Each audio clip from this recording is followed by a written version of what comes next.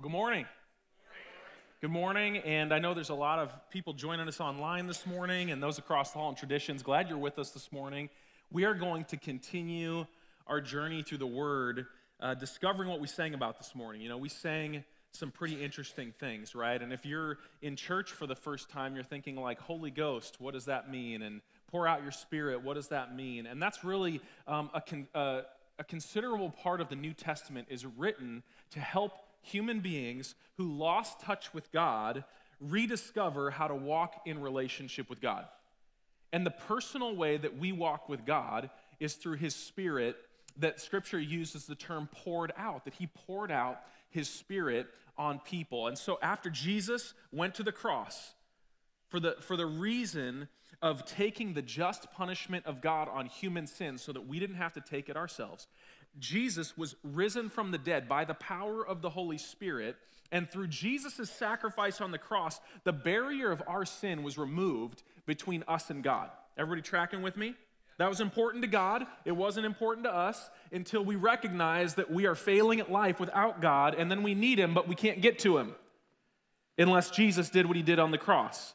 And then Jesus rose from the dead and He said, hey, the same Spirit that rose me from the dead, my Father in heaven is going to pour out on you so that you can walk in relationship with Him again. And so these last couple of weeks, we've been kind of walking through the Word, looking at what is that relationship supposed to look like. Because can I tell you something? If you've been in church a long time and you don't have a daily, personal relationship with God marked by conversation, marked by a sense of His presence, marked by a sense that you are never alone, but you are always in one way or another with God, then you are missing out on what Jesus died on the cross for.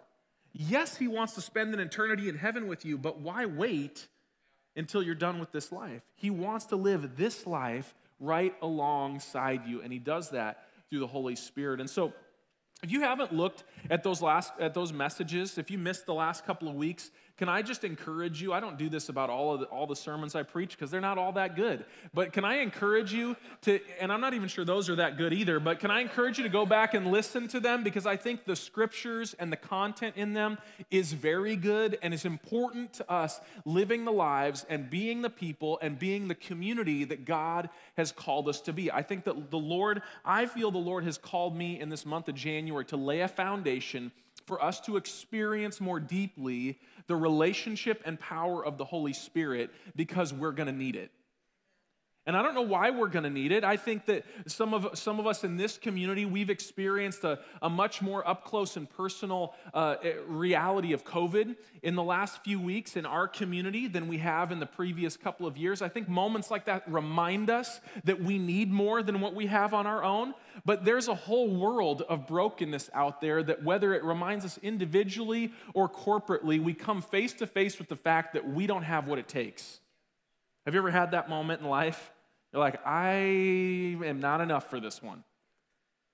And the Holy Spirit comes to say, but I am, and I'm right here with you. Let's do this together. That's God's heart, is to do life together with us. And so to sum up some of the things that we did talk about in those messages, I want you to remember that the Holy Spirit was sent by the Father to lead you, just like Jesus led His disciples.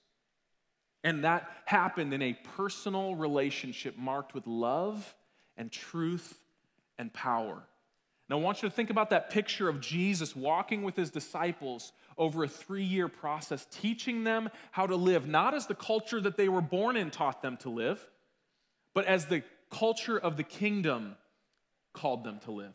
And Jesus was saying, no, not quite, don't do it this way, do it like this way. Oh, it's not quite like this, it's like this. And so Jesus led them in this love that met the longing of their souls. And the Holy Spirit wants to meet the longing of your souls in that place of love. Jesus led them in truth that was authoritative truth. It was truth that they could build their lives on. It was truth that when they didn't have all the answers, they could lean into what Jesus had taught them, and it would get them through the different situations in their life. We all need that kind of truth. And where they fell short, and we see situations where they faced They faced governmental authorities that they had no power against in very oppressive situations. They faced sickness and disease that as a society they had no power against. They faced demonic forces that they could see but did not understand. And in those moments where they were outmatched, Jesus gave them the Holy Spirit, and suddenly they were not outmatched, they were more than conquerors. They were more than conquerors, and that's the Lord's desire for you and I. Now, being more than a conqueror implies that you're living life in a battlefield, and I believe that we are. And most of us spend most of our lives trying to find ways to shelter ourselves from the battle all around us. And as a society, we've done a pretty good job of that. But the shelter eventually has cracks in it. And we come again to that reality that we need more than what we have on our own. We need more love than what other people can give us. We need more truth than what society around us offers, and we definitely need more power than is at the disposal of human beings at their best, don't we? And so the Holy Spirit comes to offer those things to us in relationship, and just like Jesus led his disciples, the Holy Spirit wants to lead you to a life of flourishing, and he wants to empower you to produce that flourishing in the world around you. That is what the Holy Spirit, he wants to lead you to be who you're called to be and to do what you are called to do. And again, as we've talked about, you cannot do that without him. And I'm sorry, I know there's some very competent, very, very capable, very independent, talented, intelligent, sharp people in this room, but we were not created to be successful at life all on our own.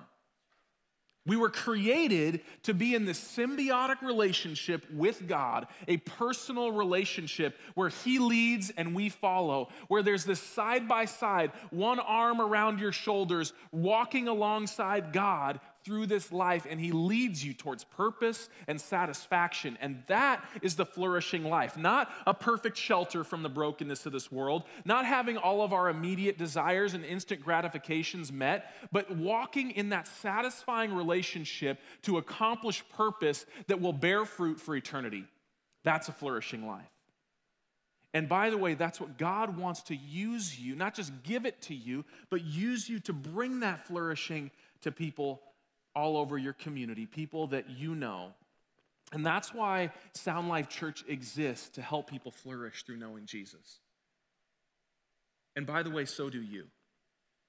Your greatest purpose in life, the greatest meaning you will find in life is in your gifts and talents, your career, your personality, your relationships, living out that purpose that you exist to flourish and bring flourishing, and that will happen through knowing Jesus, knowing what he did for you on the cross, and knowing the overflow of his resurrection through relationship with the Holy Spirit each day. And we need that. And by the way, your community needs that. Your kids, your coworkers, your parents, your neighbors, your friends, the people that you walk by at the grocery store, the people that you are seeing post on social media, they need you to be a flourishing person that can point them towards flourishing in Jesus.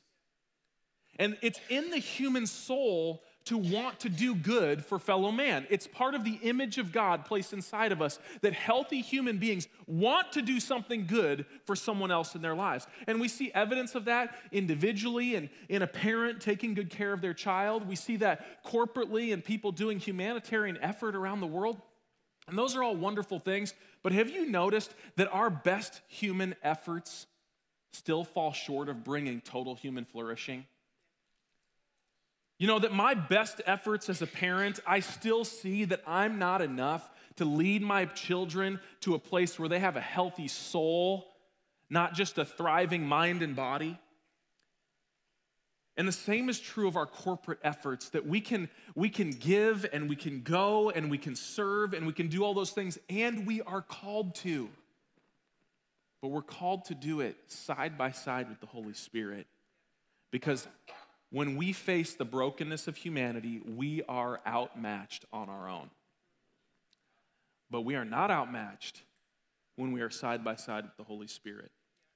And that is his desire for us, that only by partnering with the life-giving Spirit of God are we able to give life to a dying world.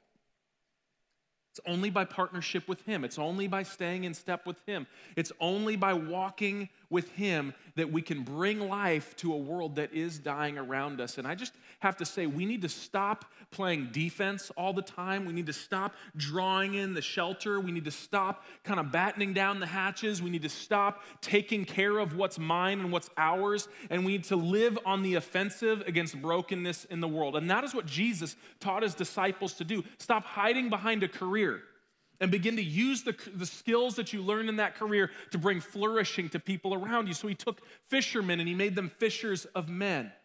He said, stop hiding behind the brokenness of humanity. Stop hiding behind your sins. Stop hiding behind your incomplete families and relationships. Stop hiding behind the brokenness of this world. Stop hiding because there are real demonic forces out there. And step on the offensive to bring flourishing to a dying world. And that is what Jesus did. That's what his disciples learned to do. And that is what his church has been called to do for a couple thousand years now. And where the church has gotten it, flourishing has happened. And where the church has gotten it, life has come. And where the church has gotten it, life has existed both now and for eternity, because that's what Jesus does by his Spirit. And so we talked about these aspects of the Holy Spirit, and the first one is that you walk in relationship with him, that relationship where he leads and you follow. Without that relationship, without the leading of the Holy Spirit in your life, none of the other stuff should be applied. Because power without leadership from the Holy Spirit is a dangerous thing in human hands. We see that in all sorts of ways, but power under the leading of the Holy Spirit is actually key to bringing flourishing. So we've talked about the Holy Spirit leading us through his conviction of our sin. And if you know, conviction's scary until you experience it from God. But when you feel the gentle conviction of God saying, Caleb, don't do that. That's not good for you. It's not good for us. Stop living that way. You're drowning yourself. And you sense the Holy Spirit leading you towards what is truly life. It's a beautiful feeling. And the Holy Spirit wants to lead you by convicting you of those things and setting you free from them. He leads us through wisdom in the difficult moments of life where it's not right or wrong. It's just straight up confusing. He leads us by encouraging us as we all need it. Encouraging us by reminding us of the promises of his word and how they apply to us today. The Holy Spirit wants to lead us in those ways. But the empowerment part sometimes makes us nervous.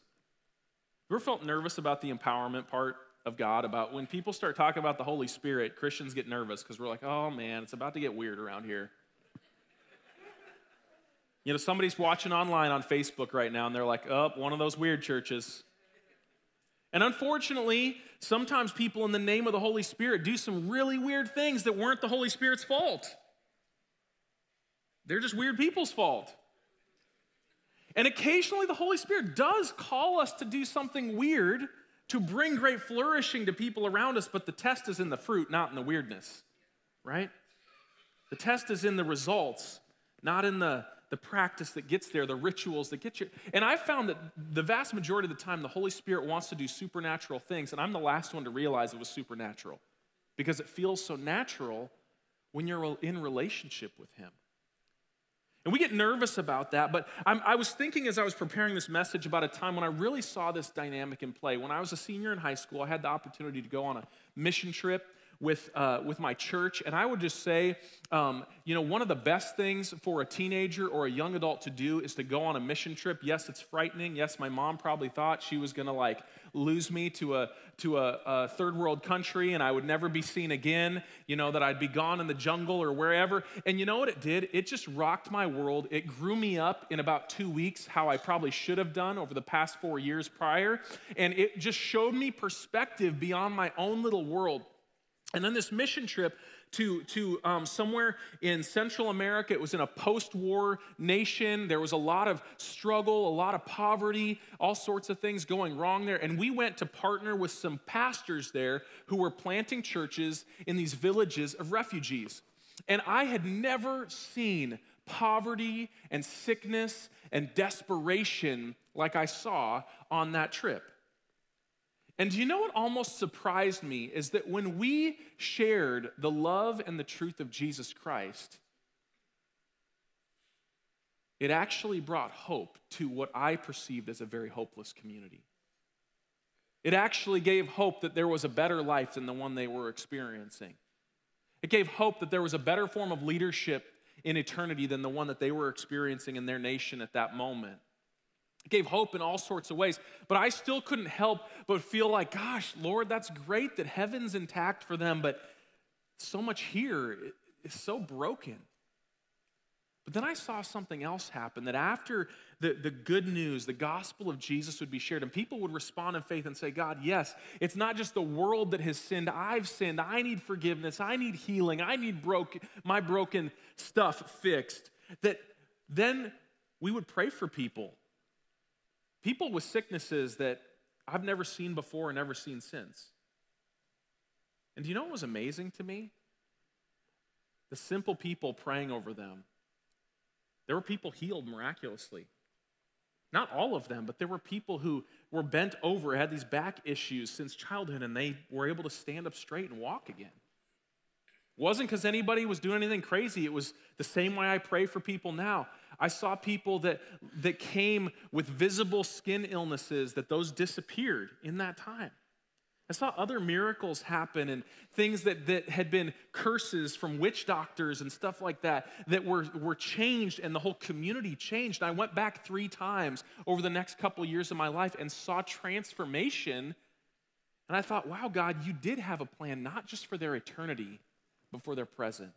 That I saw God work in what we would call supernatural ways.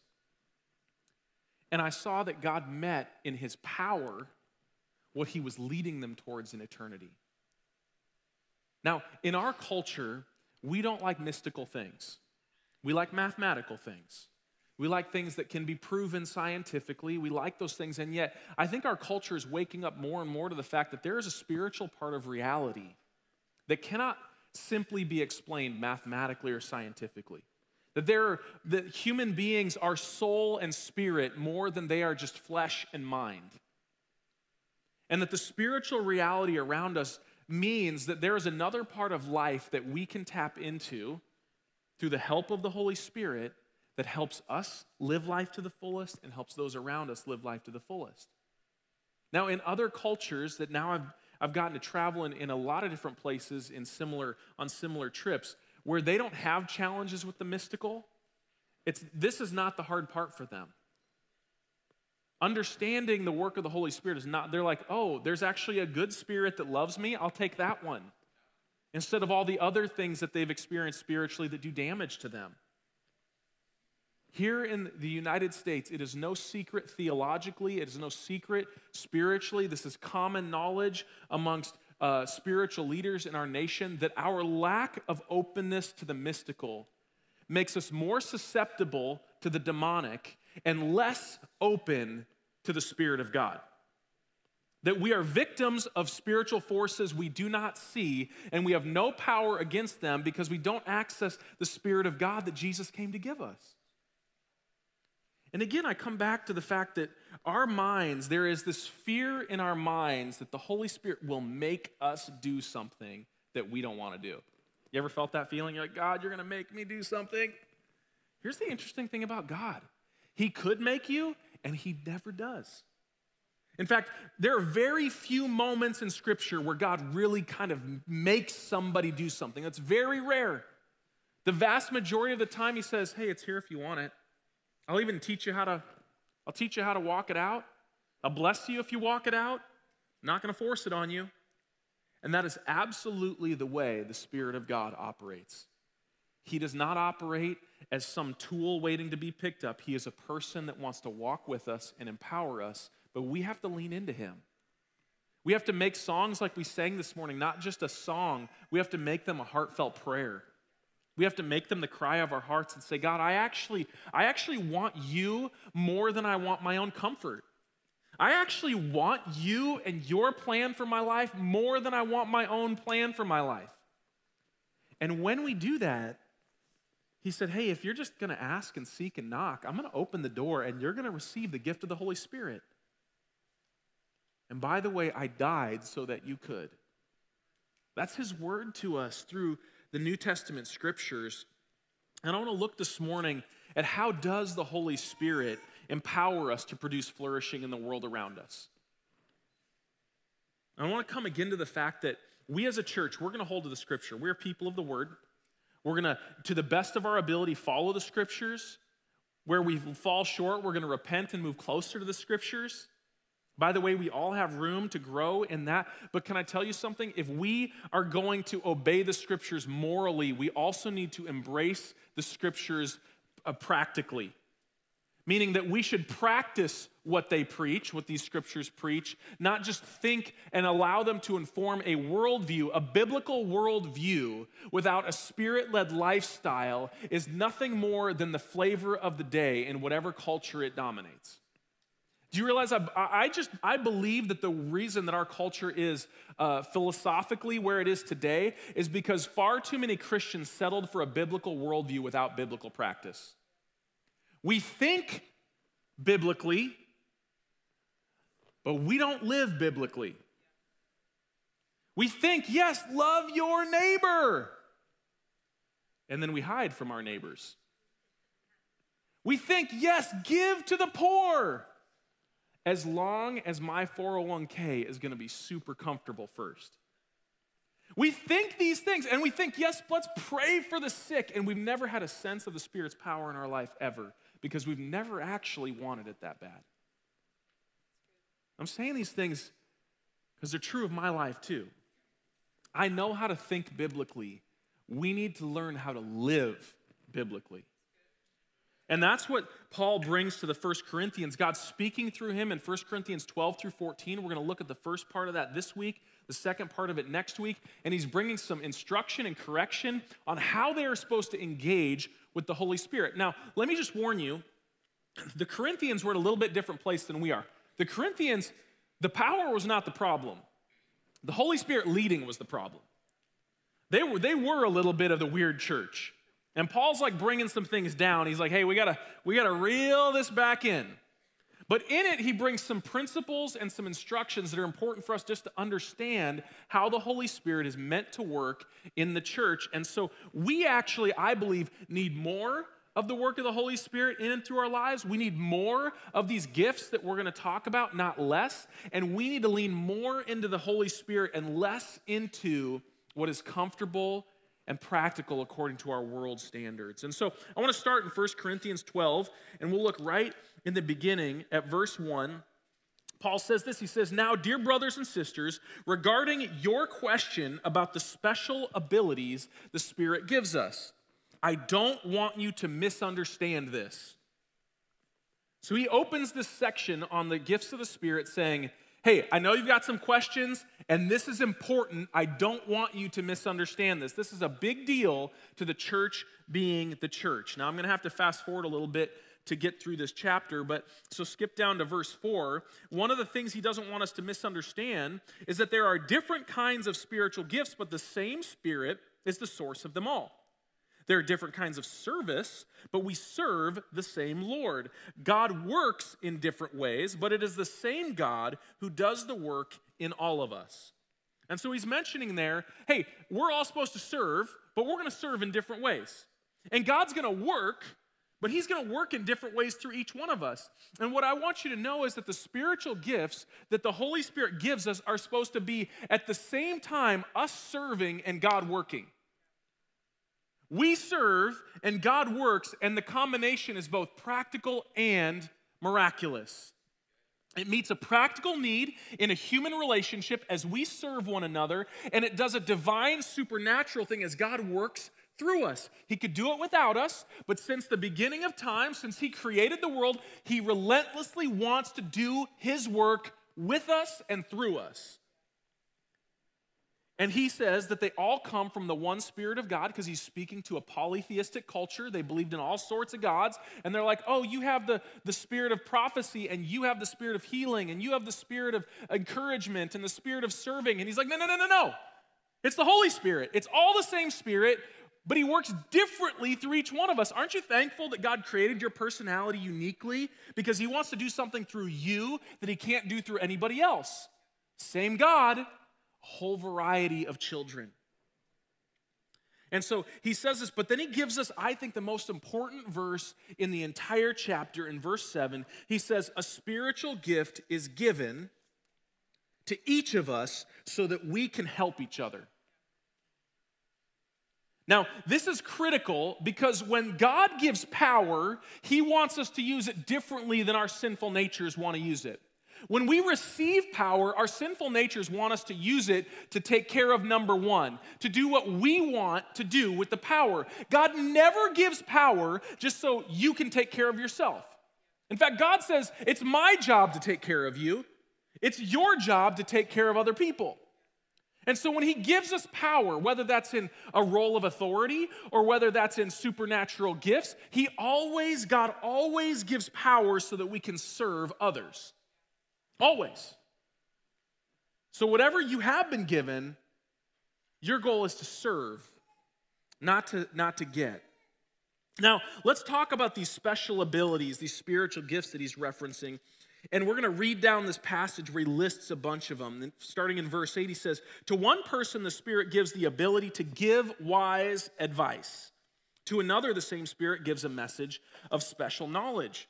The same Spirit gives great faith to another, and to someone else, the one Spirit gives the gift of healing.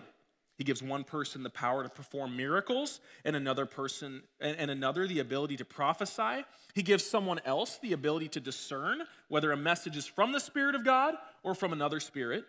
Still another person is given the ability to speak in unknown languages, while another is given the ability to interpret what is being said. Now, this is not an exhaustive list of spiritual gifts. We see other spiritual gifts mentioned in Romans 12. We see in Ephesians 4 a list of kind of spiritual leadership gifts that God gives to the church. And so there's more spiritual gifts than are listed here, but he lists kind of some of the more supernatural ones here that he's trying to get the Corinthians to use in the proper way. And I want to speak to this wide variety of spiritual gifts and kind of explain some of these things, because some of them, did you read some of them and you're like, ooh, I'd like that one, and other ones you're like, what is that? Why is that even a gift? That's probably the normal experience of anyone reading that list.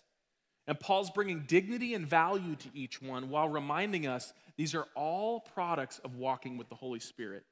These are all sourced in a prayer relationship through which you speak and listen to God, and he speaks and works through you. So the first gift mentioned there is wisdom. And really it's talking about the ability to receive a wise word from God to help someone make a decision in a difficult situation where there's no real evidence, you did the pros and cons, there's no way to know, and God gives you wisdom to say, take path A, not path B. And so wisdom is the ability to apply biblical truth to really complex situations. How many of you are like, I need somebody like that in my life, like every day? The second gift, special knowledge. Special knowledge is very similar, and both words of wisdom, words of knowledge, and prophecy are all very related. They're all about God revealing something to you that you couldn't know without God revealing it to you. But a special knowledge is knowledge revealed by God to give direction or affirmation to someone in your life. That he's saying, hey, you don't know this, and there's no way you could know this, but here's something I want you to know. It's going to impact your decision-making, your relationships, something like that. It's very similar to a word of prophecy, and we'll talk about that in a moment. Then he mentions great faith. Now, we all have faith to be saved. That's a precursor to being a Christian, but there is a gift of faith, and that gift of faith is the ability to trust God for big things despite the circumstances. That you're faced with a great challenge, or you're in a group of people, or you and your spouse, or you and some friends are trying to make a big decision. You're like, I don't know if we should do this. I'm not sure this is a great idea. I'm not sure if we can, are you sure God's with us in this? And great faith says, yes, God is with us, and we can do it. Let's take the leap of faith. And we need people like that in our life too, right? It's that boldness that says, yes, with God's help, we can do it, that motivates people to take that leap. The next gift is healing, and that's kind of self-explanatory, but the ability to pray for the sick and see them recover. Now, this is one of those gifts that every believer can be used to pray for healing in someone's life. But there are those that are gifted in such a way that it seems like they just have an uncanny ability that like everybody they pray for seems to get healed. Or there's a lot of pastors that have studied it. It says the gifts of healing. It's a plural term. And some pastors believe that there are people that have a gift of healing back injuries. And some people seem to, every time they pray for cancer, it gets healed. And how God has given gifts of healing to meet the needs of brokenness in humanity. The next gift is prophecy, and we'll see next week that this is an important gift for the church to learn how to use. And prophecy, there's a lot of ways to define it, but it's really speaking on God's behalf to encourage, strengthen, and comfort his people in specific situations. It's something that God reveals through the prophet, and often it's in images or stories or dreams. You see this throughout Scripture, that often prophets operate and God gives them some sort of an image that is meant to be discerned through prayer by the person or community that it's delivered to. And the prophet says, man, I feel like the Lord is showing me this and this and this, and I'm not even sure what it means, but I think it might mean this. And then those that receive the gift are responsible to go pray about it and discern whether there's an action or a timing or some response involved, or is it God just warning us or showing us or giving us a heads up about something? It's an important gift to learn how to use in the church, and it's how we minister one to another.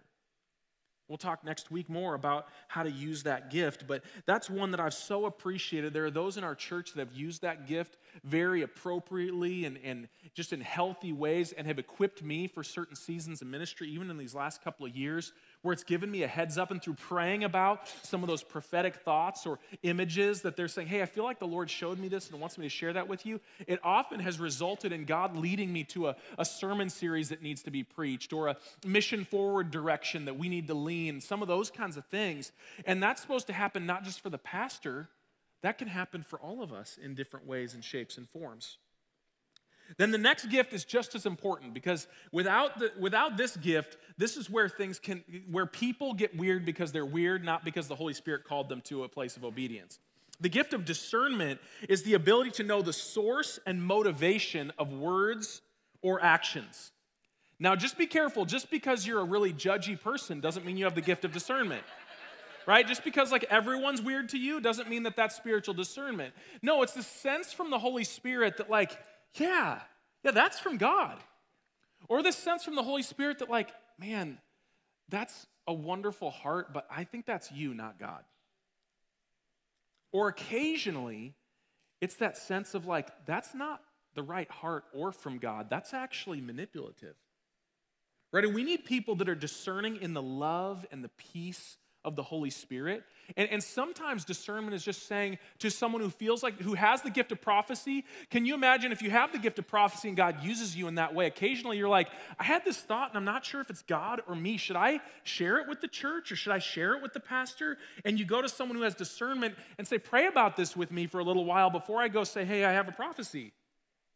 Right? We're supposed to lean on each other's gifts and trust people enough to say, oh, I felt really inspired, but Pastor Shannon, he kind of felt like, man, that was just Caleb got really excited and had too much caffeine one day. And you know what? I trust Shannon. I know his desire to love the Lord. I know his love for me. And so, you know what? I'm going to shut up about this one. Not from the Lord, right? So we learn how to lean on each other. The next one is maybe to us the weirdest of spiritual gifts. Unknown languages. Historically, it's been called the gift of tongues, right? Because the Greek word there is literally tongues. It means languages, right? Different tongues, different languages. And so it's the gift of speaking in a language, either a spiritual language, which nobody understands, or an earthly language that you don't understand, for personal worship or for prophetic revelation.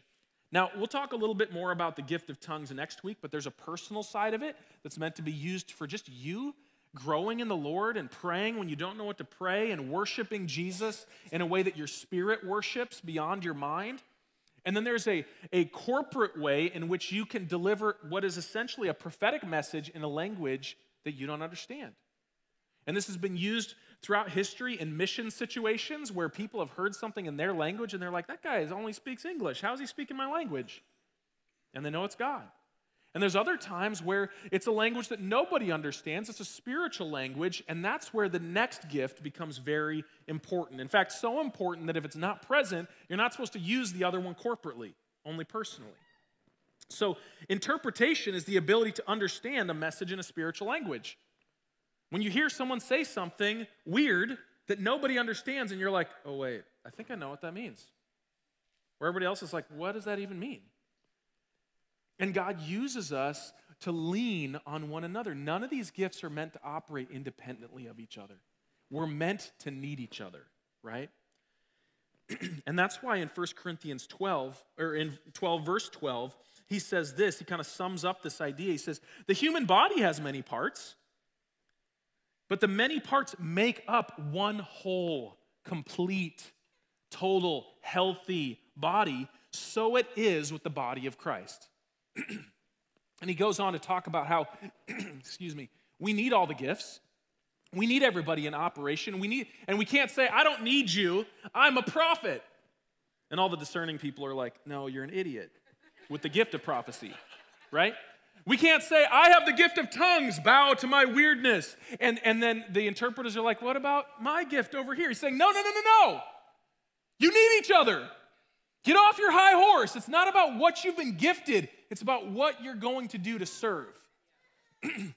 And so he says, in verses, skipping down through that section to verses 25 and 26, he says, this makes for harmony among the members of the body, so that all the members care for each other. If one part suffers, all the parts suffer with it. And if one part is honored, all the parts are glad. All the parts are glad when one gift is being used, right? And so what that means is that we all have a role to play in God's mission, and everyone else needs us to play our role well. You have a role, I have a role, and I need you to play your role well. I need you to do what you're called to do. I need you to discover what the Holy Spirit has for you. Do you know why? Not just so we can build a bigger, better church. It's so that Caleb Bryant can flourish spiritually. And I believe that if I use my gifts well, I'll contribute to you flourishing spiritually. And if we all do it together, our community that does not know Jesus yet will also find flourishing through Jesus. Not just for eternity, but for their day-to-day lives. But we have to lean in. We have to stop being so independent of God, and we have to become interdependent with God. We have to begin to depend on Him and allow Him to lead us. And we have to humble ourselves and recognize that God gets to lead. We don't get to choose. And so you skip down to verses 29 and 30, and he's kind of addressing, people hear these spiritual gifts, and they're like, ooh, I want that one. I want to be that. Let me be that. And we have a tendency to do that, but he says, are we all apostles? Rhetorical question. Are we all prophets? Are we all teachers? Do we all have the power to do miracles? Do we all have the gift of healing? Do we all have the ability to speak in unknown languages? Do we all have the ability to interpret unknown languages? We all say, that'd be nice. And he says, of course not. Because if we were all superhuman, we wouldn't need other humans or care about them. He's put us in a position to have the dignity of something to offer, but the vulnerability of something we need. And isn't that beautiful? God has put himself in that position with us and puts us in that position with one another. And so we can be used in any gift at any time. I want you to know the Holy Spirit could use any of these gifts in your life. And he could do it any time. But we often have one or more consistent ways that God uses us. As you begin to walk with the Holy Spirit, you'll notice that he burdens you to pray for healing more often than some of the other things. Or you'll notice that he begins to birth in you this desire to share what is personally edifying in your spiritual language with the church as a whole. Or you notice that he begins to give you these images prophetically. They're not for you, they're for someone else. You'll notice that he begins to give you these words of wisdom. You're like, hey, I'm not super smart, but I feel like God's given me the answer for your situation. Right? We begin to notice these trends of how God use us, and there's other gifts as well I want to mention. There's giving, serving, encouragement, administration, leadership, these other gifts that God uses. And if you go into the Old Testament, you see all sorts of other spiritual gifts he gives to people. But this is the important part. In verse 31, he says, so you should earnestly desire the most helpful gifts. You're not supposed to be afraid of them. You're supposed to want them. You're not supposed to avoid them. You're supposed to seek them. We should ask God to use us in amazing ways to help other people experience him. We should ask him to use us. We should be like, God, in this season where so many people are sick, I'm like, God, would you please give the gift of healing to our church? We need some healing. Our community needs healing. God, give us the gift of healing. I don't care if it's me. I don't care who it is. We need the gift of healing. Now that starts with us praying for healing. And then God's like, I'll use you today. I'll use you tomorrow. I'll use you. But I'm going to use you every time you pray for healing. Because our community needs it. Do you know I pray that God blesses this church with the gift of evangelism because we need to figure out how to share the good news of Jesus with our community better. I pray for God to give our community spiritual gifts, but you know when I pray for it, I have to be open to God using me in that way. I'm like, okay, God, if you lead me to pray for a sick person, I will do that. If you lead me to share the gospel with someone who doesn't know Jesus, I will do that. If you lead me to give a message in tongues, I will do that. Lord, help me to do it well, but your church needs these gifts. He says, earnestly desire these gifts so that you can help other people. But there is one more piece of it. You notice in verse 31, he says, but now let me show you a way of life that is best of all. Because like we talked about in the beginning, you can have power, but if you don't use power well, it's dangerous. And so he goes on in 1 Corinthians 13, and we love to read this passage at weddings, and you know Paul never wrote it for weddings. He wrote it to tell people how to use power in their life. And so he says, if I could speak all the languages of earth and of angels, that's those unknown languages, but didn't love others, I would only be a noisy gong or a clanging cymbal. No, thank you. If I had the gift of prophecy and if I understood all of God's secret plans and possessed all knowledge, and if I had such a faith that I could move mountains, but I didn't love others, I would be nothing. And if I gave everything I have to the poor and even sacrificed my body, those are the spiritual gifts of giving and serving, I could boast about it. But if I didn't love others, I would have gained nothing. Love is the reason we seek spiritual gifts, and love is the way that we are meant to deliver spiritual gifts. Love has to be the motive behind all of it. Our way of life matters so much more than any gifts we possess or any impact that we have in life. It's the heart, it's the motives behind it that matter so much. And that's so often we do one or the other. We either want the power or we have the right heart, and they're not mutually exclusive. They're meant to walk in step with each other. And so often we get hijacked on one side or another. We either don't have faith for the power or we don't have the heart discipline and the humility to love. And the Lord is calling us, church, back to be right in both areas. He's calling us to love people enough to actually want spiritual gifts so that we can deliver them more than a human word of encouragement. Have you ever been in that situation where you're like, man, all I have is my really empty words? Holy Spirit wants to fill your words and speak right to the hearts of people. So we need to love people more than we do. We have a tendency to only want the power of God when we are desperate. But the desperation of our world should move us to want the power of God.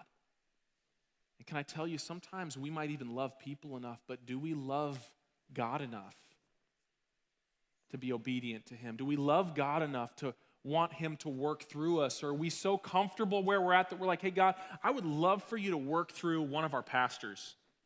I would love for you to work through my small group leader. I would love for you to work through this person or that person in my life. I would love for you to do something amazing, but I'm super comfortable, so please, please don't use me.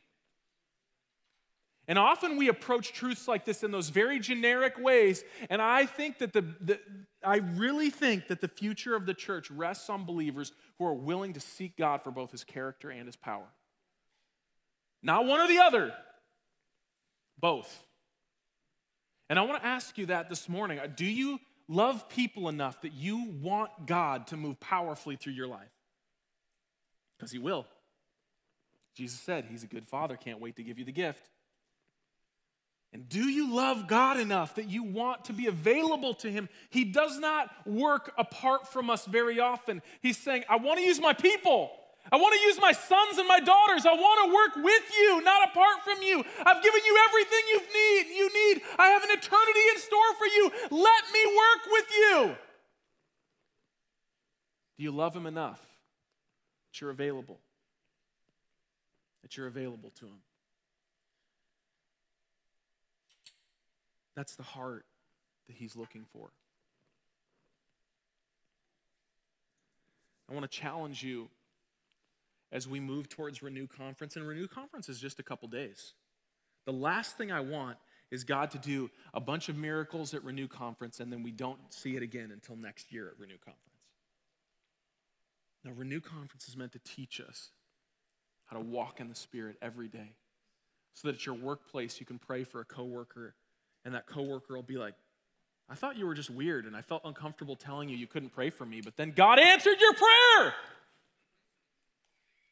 And you're like shocked in your head, but then you're like, yeah, because God's good and he loves you and he wants you to know him and he wants to work through you too. That's what the Holy Spirit wants to do. And so we hunger and thirst for him. And I want to challenge you over these next couple of weeks. I want to challenge you to take some time every day. Take a minimum of 5 minutes a day and ask God to give you his heart for others and his gifts to serve them. Can you do that? Are you willing to do that, to really say, God, do whatever it takes to put your heart inside of me? Wreck me. Remove the selfishness, remove the pride, remove the arrogance, remove the hardness of heart and the stubbornness and the bitterness and the unforgiveness and the pain, all these other things that I use as an excuse to not really want to love other people. And will you ask him to give you his gifts so that you can serve other people? You ask him, God, I'm not sure what spiritual gifts you have in mind for me. That's your call, but I want you to use me. I want you to use me. You know, I know there are people that have been sitting in church for decades and you've never experienced the power of the Holy Spirit in your life, and that's okay. This isn't meant to make any of us feel guilty. It's meant to invite us into a part of life that often we go on living without. And God's saying there's more for you. There's others, and maybe you're not even sure you're following Jesus yet, and I just want you to know, you're not excluded. Jesus died so that you could be a part of this. It's the hope of the world. We are God's vessels to bring hope to the world. Would you pray with me this morning?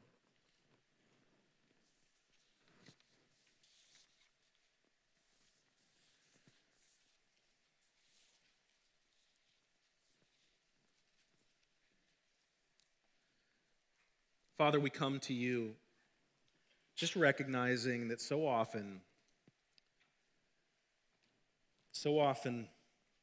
our own personal comforts come first on our list of priorities, and it's so easy for us to slip into. I know you've already forgiven us for it, but we just acknowledge that we need you to forgive us, to change us, to heal us. We acknowledge that we need you to open our hearts. We acknowledge that there's a history full of churches that have walked in the Holy Spirit, but there's a history full of probably more churches that have not. But we want to be your church. We want to be your people. And Father, I do pray that you would do the work in our hearts, that you would heal the wounds that only you can heal. that you would help us to forgive things that we can't forgive on our own, that you would help us to repent of pride and selfishness that keeps us focused on ourselves. Would you help us, Father? And we pray that you would do a work in us and through us, Lord, that would not fix our eyes on the supernatural, but would fix our eyes on you. Do a work in us and through us that consumes our hearts with what consumes your heart. I pray, Lord, that our focus would not be on power or gifts, but our focus would be on the ability to minister alongside you to a world in need. Use us, Lord, to bring hope to our families, to our neighbors, to our coworkers. Use us to bring hope to those around us that don't have it. Solidify in our hearts the hope that we have in Jesus. And help us to give it to others. Thank you for it, Lord. In Jesus' name, amen.